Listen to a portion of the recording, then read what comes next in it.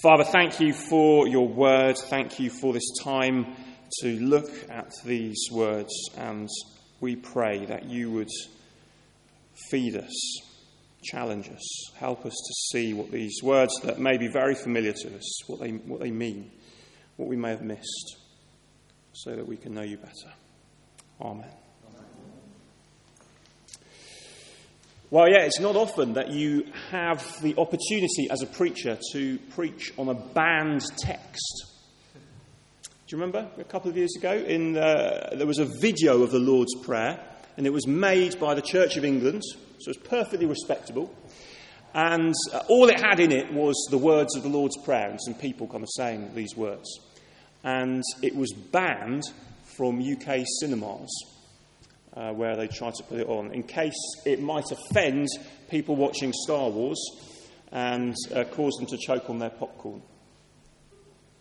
And it provoked a bit of debate at the time, and I think it's quite possible that as a result of all the debate it provoked, actually loads more people saw the video because they went online and had a look at it to see what on earth it could possibly be saying. And one of the most interesting things, though, about the response to it was in the discussion was that lots of people, including lots of Christians, kind of went, well, look, it's just the Lord's Prayer. It's just the Lord's Prayer. There's nothing special. Come on. It's just, the prayer that is said daily in many schools, in hospitals, in prisons, the armed forces, and of course in churches, as well as in homes and everywhere else in between.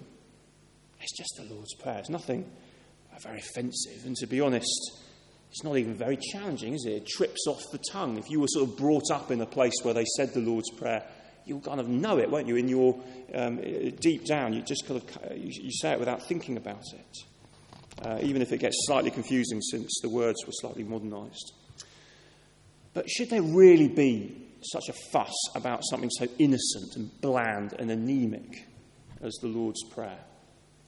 Well, I want to suggest that it's only familiarity and complacency that can make us think that somehow the Lord's Prayer is safe, neutral, innocuous, harmless.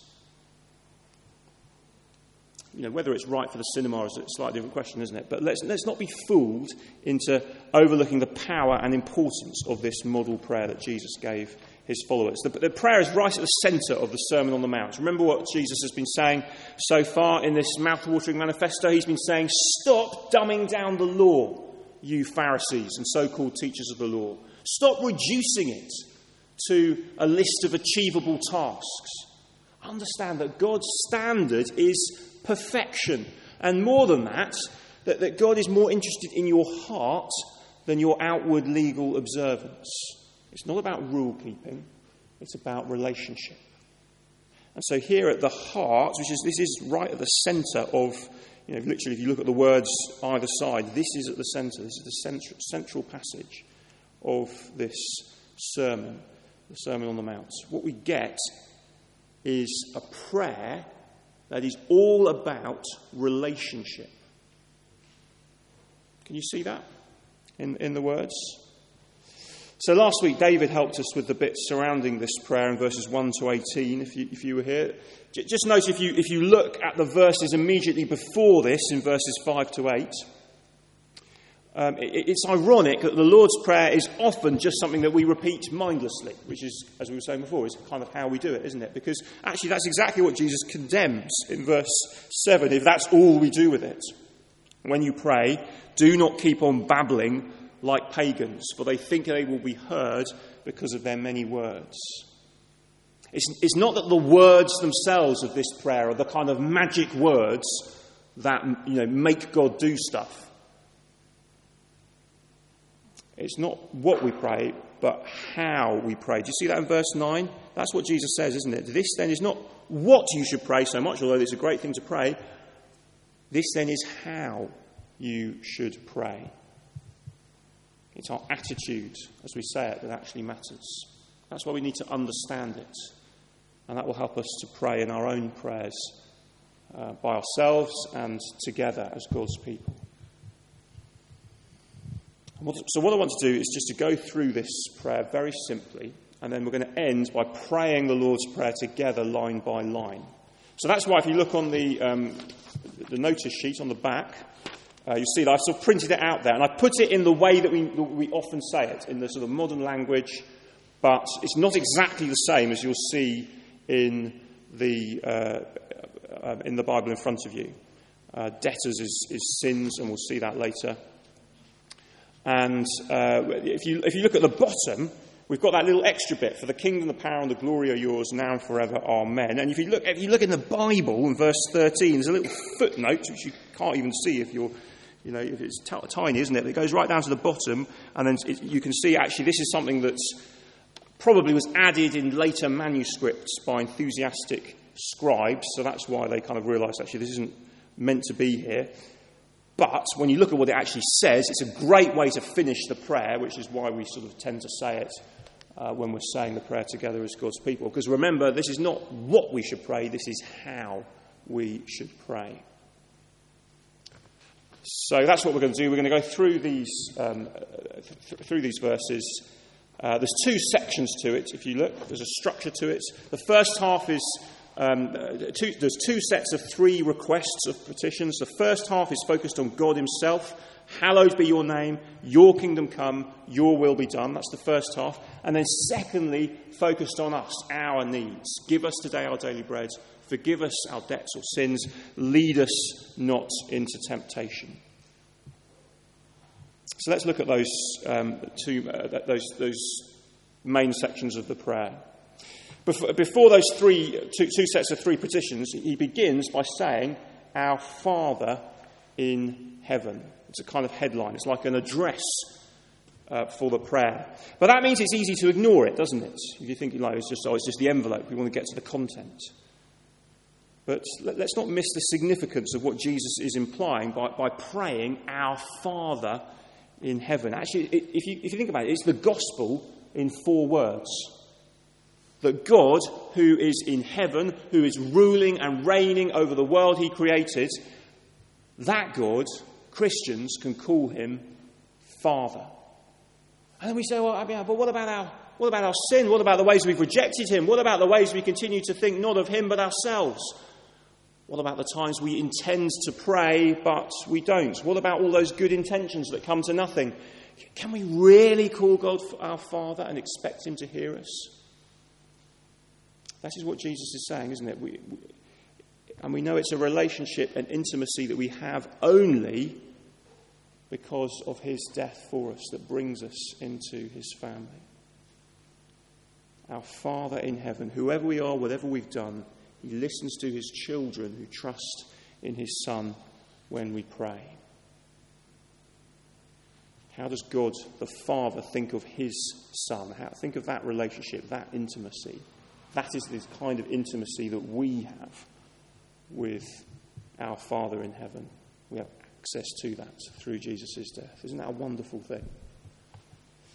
So then these 3 requests, the first 3 requests addressed to God. So often our prayers are purely about our own concerns, and we get to those in this prayer, but only when they've been put in perspective. Hallowed be your name. Hallowed means holy. May your name be holy. Not that God is not already holy and hallowed, but think of how God's name is often used, as a swear word, as a joke, in the context of ingratitude, indifference. In fact, so often our secret prayer, though, is the opposite, isn't it? We may not pray it, but we may think it, we may feel it. What do we kind of say? We say, hallowed be my name. And God and others can come a distant second or third. But it can't be like that for the Christian, can it? What is the chief end of man, says the Westminster Shorter Catechism? It is to glorify God and enjoy him forever. That is why we are here. Our lives and the lives of those around us are only rightly ordered when we point away from others to the greatness of God, when we acknowledge that we are ordinary people serving an infinite God, our Father in heaven. Hallowed be his name, not ours. Then your kingdom come. Again, whose kingdom? Whose kingdom come? See, in just 3 short words. Those who pray this prayer give up the fight for power for ourselves. When we pray this prayer, we're refusing to let ourselves be defined by the world's criteria for success. So in the kingdom of the world, if you like, what is success? What does it look like? Well, it looks like getting more power, getting more influence, getting more money, more Twitter followers. The kingdom of the world, as we see throughout the Sermon on the Mount, is concerned purely with our standing among other human beings. But not so in the kingdom of God. What does the world make of the Christian doctor or lawyer who gives up a promising career in the UK to practice medicine or law or something as a missionary in East Africa among people who do not know the name of Jesus? The whispered conversations by the water cooler pity and mock such a person. But that person knows what it means to pray, your kingdom come. They know that in a small way they can be a part of that answer to that prayer. And we don't have to go overseas and be a missionary in order to be a part of that answer to prayer either, do we? But it's a question of whether our lives are oriented around me and my desires, my kingdom, or the kingdom of God, your kingdom come. Hallowed be your name, your kingdom come, and then your will be done on earth as it is in heaven. Now, there's nothing bland or anemic about that as a request, is there? In one sense, it's the very first step of Christian discipleship. Lord, my life is no longer about what I want, but it's about what you want. But again, our desire so easily becomes, my will be done. My will be done in heaven as it is on earth.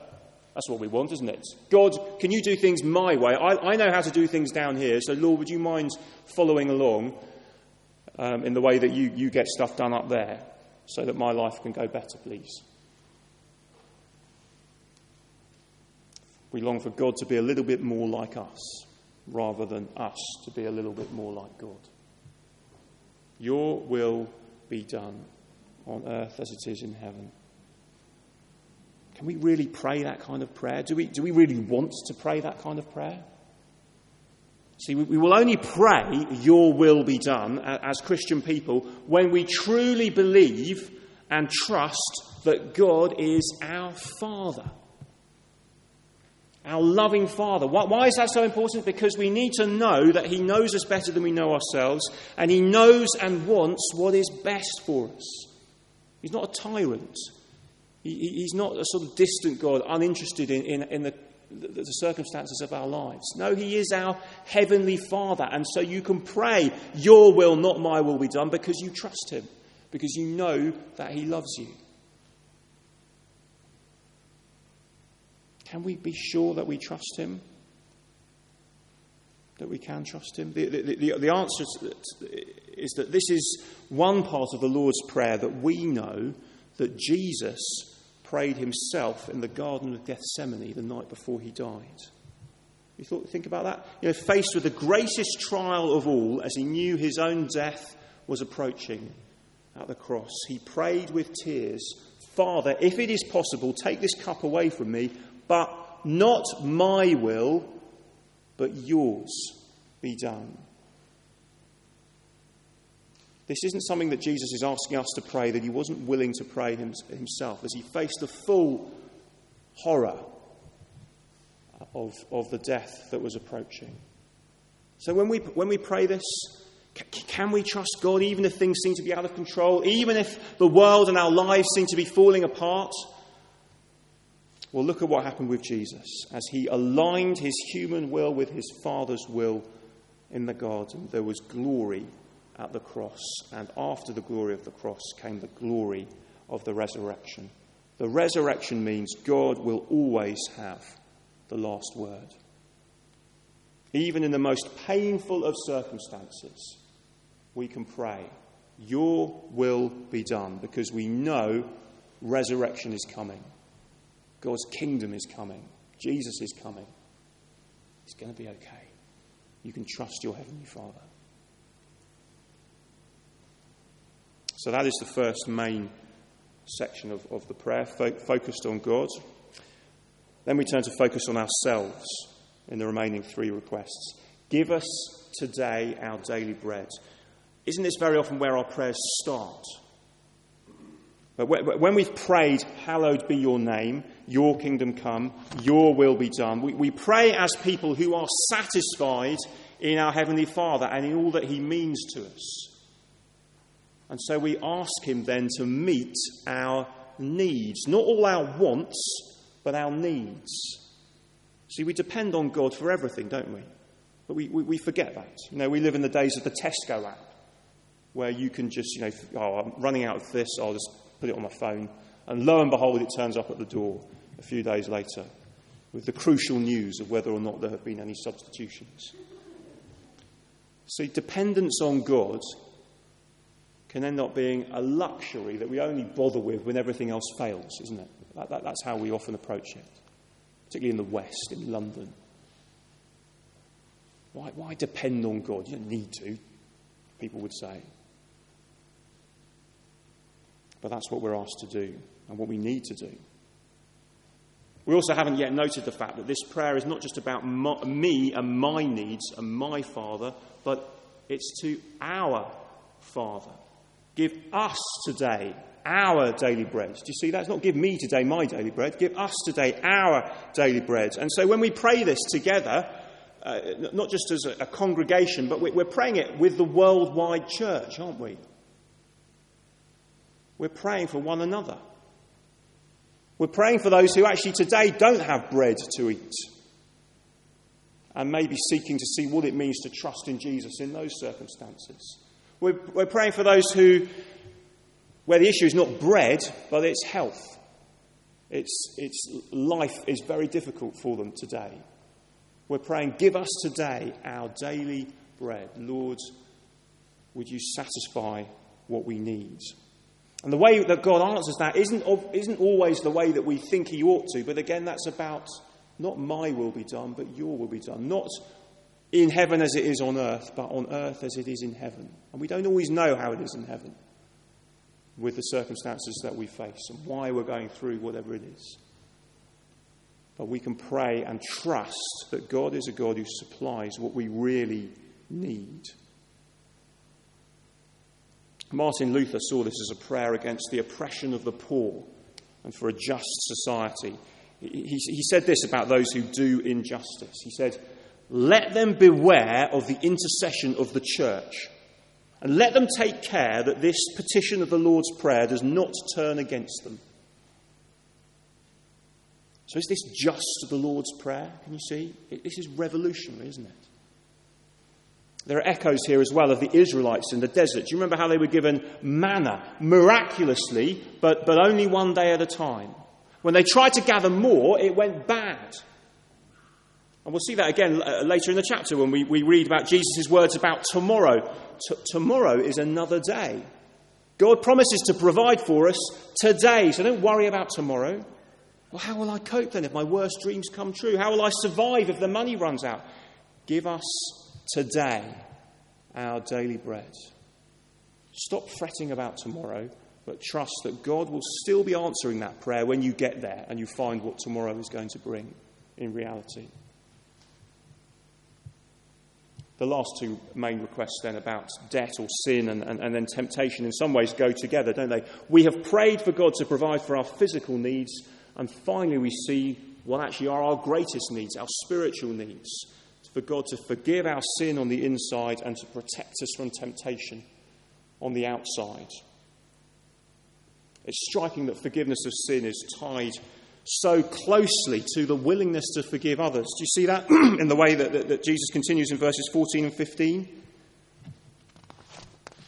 Seeing sin in terms of the debt we owe to God is helpful, isn't it? Because it reminds us of that parable that Jesus taught about the debtor who owes a massive debt to his master, and his master writes off the debt. But then this debtor himself has debtors who owe him small amounts of money, and he refuses to have mercy on them, and he puts them in prison. And the master overturns his decision to write off the massive debt, and he throws his servant into prison. See, this model prayer that Jesus teaches takes us to the bread and butter of the Christian life, doesn't it? If we really grasp what it means to be forgiven by a holy and good God, how can we withhold that forgiveness from others? That's an everyday thing, isn't it? Something we encounter everywhere, at work, at home, in our daily relationships. Forgive as we have been forgiven. That is the standard of discipleship. No one's saying it's easy, but that is the standard. And again, it's about the mouth-watering kingdom. Wouldn't it be fantastic to live in a kingdom that is like that? I want to be part of that. Well, put your trust in Jesus and follow him. The final request then, lead us not into temptation, but deliver us from evil. This is really one request said in different ways. A prayer for protection from temptation and evil. So why do we need to pray this? Because ultimately we don't want this relationship we enjoy with God to be broken. Temptation can come in all kinds of different forms, in both joy and sorrow, in both want and plenty. You can still be tempted when you think everything's going well, can't you? Because then you think you'll be tempted to think you've made it. And then when we despair that we haven't, in fact, made it, well, all those things can drive us from God. We need to pray that whatever life brings, whether in the eyes of ourselves and the world around us it looks good or it looks difficult, we need to pray that whatever our circumstances, we would be resisting the temptation to depend on ourselves and either be proud or despair at ourselves. Not to do that, but to depend on him and not turn away to one side or another. See, that is fundamentally what this model prayer is about. God's people relating to our Heavenly Father in adoration, in obedience, in dependence. That's why we pray, even though God already knows what we're going to pray before we ask him. Did you see that? Did you see that in verse 8? It's exactly what he says, isn't it? Do not be like them, for your Father knows what you need before you ask him. Sometimes that puzzles people. You know, well, what's the point then? What's the point of praying? Well, the point is, prayer is not a shopping list, is it? It's not a sort of list of things you want. It's a way of our expressing our relationship, our dependence on our Heavenly Father. We're saying to God, you are our Father. You are in control. We depend on you. We need you. And prayer helps you to orient your life, to point it in that direction, rather than the direction that we so often go in our own ways, in our own strength. So that is the Lord's Prayer. Concise, simple, and yet profound and life-changing. So what I'd love to do now is for us to spend a few moments praying through this prayer. So what I'm going to do is I'm going to pray, we are going to pray together the lines as they're written here in bold, one at a time, but in between I'll lead us in some prayer in response to each of those lines. So if you get that, we'll say it on just for clarity, we'll say it from these words on here, which is a sort of modern version of the Lord's Prayer. And let's pray. So together we pray, our Father in heaven.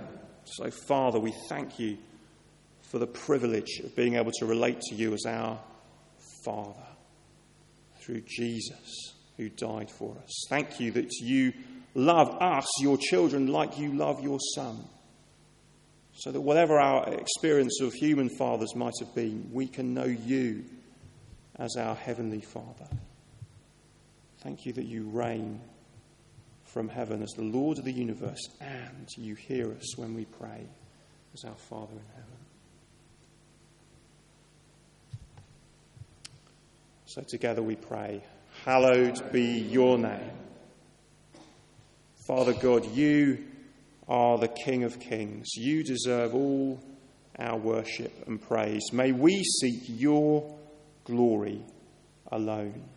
May we honour you with our whole lives because of who you are and what you have done. May it be your name we want to see lifted up and glorified, not our name. Together we pray, your kingdom come.